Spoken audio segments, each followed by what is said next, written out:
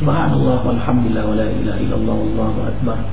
Asyhadu an la ilaha illallah wahdahu la syarika lah wa asyhadu anna Muhammadan abduhu wa rasuluhu la nabiyya ba'dah. Allahumma shalli wa sallim ala sayyidina Muhammad sallallahu alaihi wasallam wa ala alihi ya Rasulullah wa rahmatullahi wa barakatuh. Ya Nabi sallallahu alaihi wasallam wa ala alihi wa ashabihi wa man tabi'ahu bi ihsan ila yaumil. Ikhwatal iman, cahaya hati, kembali Allah berkahi kita. Fajar ini diperkenankan menikmati hidangan hidayahnya, duduk di majelisnya, menyimak kajian ilmu. Allahu akbar walillahil hamd. Khairukum man ta'allama Al-Quran wa 'allama. Orang yang terbaik di antara kalian yang belajar Al-Quran lalu mengajarkan kembali. Kita mengajar, kita juga belajar. Kunu rabbanina bima kuntum tu'allimuna al-kitab wa bima kuntum tadrusun. Jadilah kalian generasi Rabbani, generasi yang dibimbing oleh Allah, generasi yang diberkahi oleh Allah, yaitu yang mengajarkan Al-Quran dan terus belajar. Allahu akbar walillahil hamd.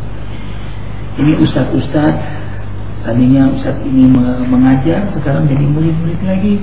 Sekarang ustaz Haji Muhammad Nata yang ngajar, tadi dia murid, sekarang dia guru. Mudah-mudahan hingga akhir hayat Allah kita. Ustaz, insyaallah kali ini kita akan bicarakan tema yang mudah-mudahan bermanfaat untuk semua. Syumuliyatus sidqi. Subhanallah. Kebenaran, kejujuran yang universal. Silakan Ustaz. Bismillahirrahmanirrahim. Ikhwatal iman, kekasih Allah dan menjadi kebanggaan Rasulullah. Amin. Terima dengan hati yang penuh dengan iman. Allah Subhanahu wa taala menyatakan dalam firman-Nya yang mulia penuh dengan ketegasan, ya ayyuhalladzina amanu taqullaha wa kunu ma'as shadiqin. Hai wahai hamba Allah yang beriman, bertakwalah kalian semuanya kepada Allah dan jadilah kalian semuanya bersama dengan orang-orang yang benar, dengan orang-orang yang jujur. Begitu tegasnya Allah mengajarkan kepada kita, memerintahkan kepada kita untuk menjadi orang yang benar, orang yang jujur. Kenapa tema ini kita angkat, Ustaz? Dan memang amat sulit. Kebenaran, kejujuran adanya hanya di buku, di catatan, tapi sulit untuk dipraktekkan di sinetron. Dan yang kedua, jujur, benar itu mahal harganya. Kalau ada nilai kejujuran dan kebenaran yang bisa kita beli, kemudian untuk bisa kita tanamkan, mungkin kita maunya membeli saja. Tapi ternyata memang itu sulit.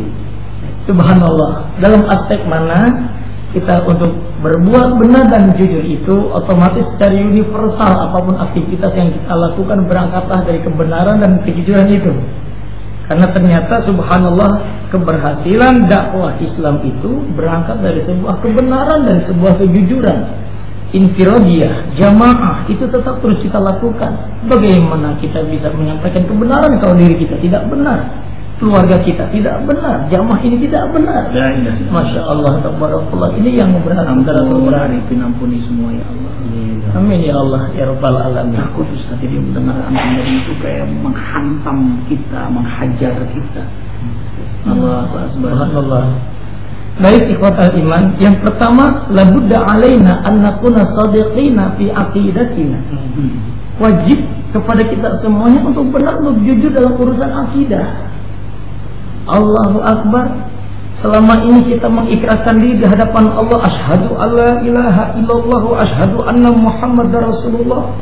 Bersaksi sungguh tidak pernah ada ilah di balik ilah yang ada kecuali Allah Jalla Jalaluhu. Tapi mohon maaf, secara prakteknya kita tidak lagi menjadi penyembah-penyembah Allah. kita menjadi penyembah dunia, kita menjadi penyembah alat-alat modern, kita menjadi penyembah jabatan, kita menjadi penyembah hal-hal yang dianggap syirik, khurafat. Itu terjadi saat ini dengan kita. Seperti murabi kita menyampaikan, Dr. Samsul Yasin, kita bicara tentang iman kepada Allah Subhanahu wa taala, iman kepada hari akhir. Kita diperintahkan hanya untuk beriman kepada hari akhir, tapi jangan merasa takut dengan datangnya kiamat tahun 2012 itu.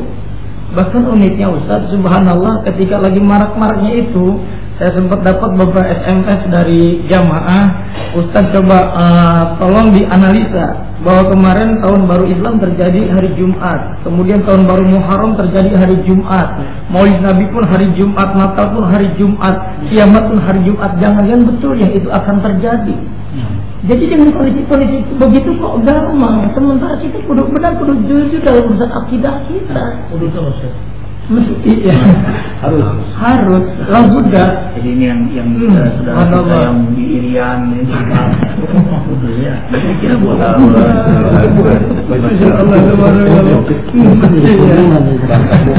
ya karena keniscayaan kiamat ya mestinya kita dalam ketakwaan. Betul. Allahu Akbar. Jadi jangan sampai ikhwatal iman, kalau kita ingin benar dalam berbagai macam aspek, kita mesti benar dulu dalam urusan akidah kita. Berapa banyak orang yang memberikan statement ternyata sebuah kenyataan iman kepada Allah, tapi dia masih mohon maaf menyiapkan sesajen di pohon-pohon besar, kemudian juga melempar pala kerbau ke tengah lautan, pesta nelayan dengan urusan yang syirik-syirik. Dan itu maaf, beberapa pemimpin daerah bahkan pusat juga yang meng-ACC, menganggap itu budaya. Padahal itu ritual kemusyrikan. Tidak jujur akidahnya kepada Allah. Dan Allah ancam dalam Al-Quran ketika saya terjebak dengan perbuatan syirik, wa may yusyrik billah faqad harrama alaihi jannah wa ma'wahu an-nar wa ma lidh-dhalimin min ansar. Tolong Ustaz diterjemahkan Ustaz. Wa may yusyrik billah faqad harrama alaihi jannah.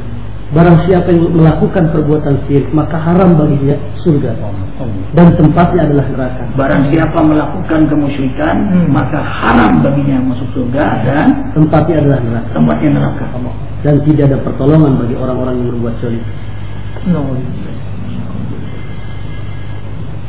Baik, ikhwatal iman, yang kedua, kita juga mesti benar, mesti jujur dalam urusan ibadah kita. La budda alaina an nakuna shadiqina fi ibadatina.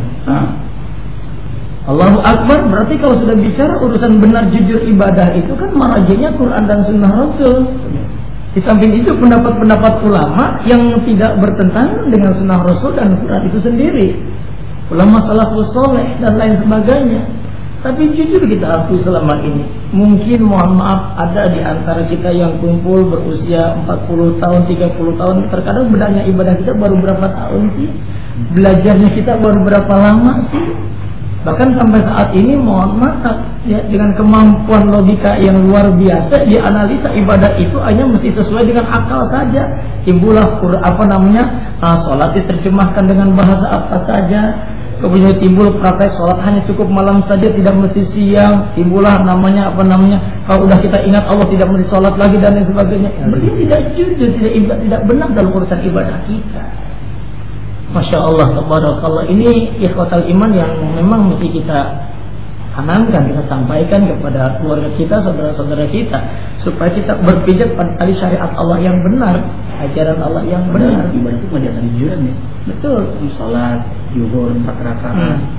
Kita nggak mau palsu 3 rakaat. Kita nggak sah, kita jujur sendiri aja 3 lah. Nggak berwudu kita wudu, malah tahu wudu apa enggak tuh. Tetap aja kita wudu.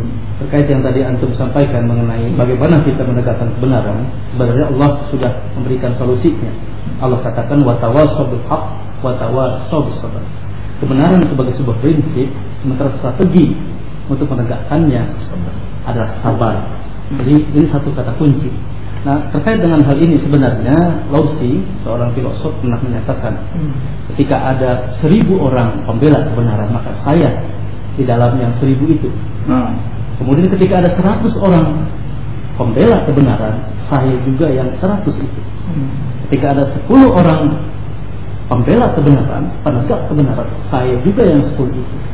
Tetapi ketika hanya ada satu orang pembela kebenaran, sayalah yang satu itu, tapi dengan syarat sudah ada strateginya. Jadi persoalannya sekarang adalah mari kita cari strateginya itu. Apa? Sabar itu loh. Untuk menegakkan sumul dalam kejujuran, sumul dalam kebaikan. Jadi sabar itu juga bagian dari benar ya. Bagian dari benar. Banyak orang benar tapi nggak sabar. Artinya orang memproduksi kebenaran tapi tidak memiliki strategi untuk mencapainya. Kira-kira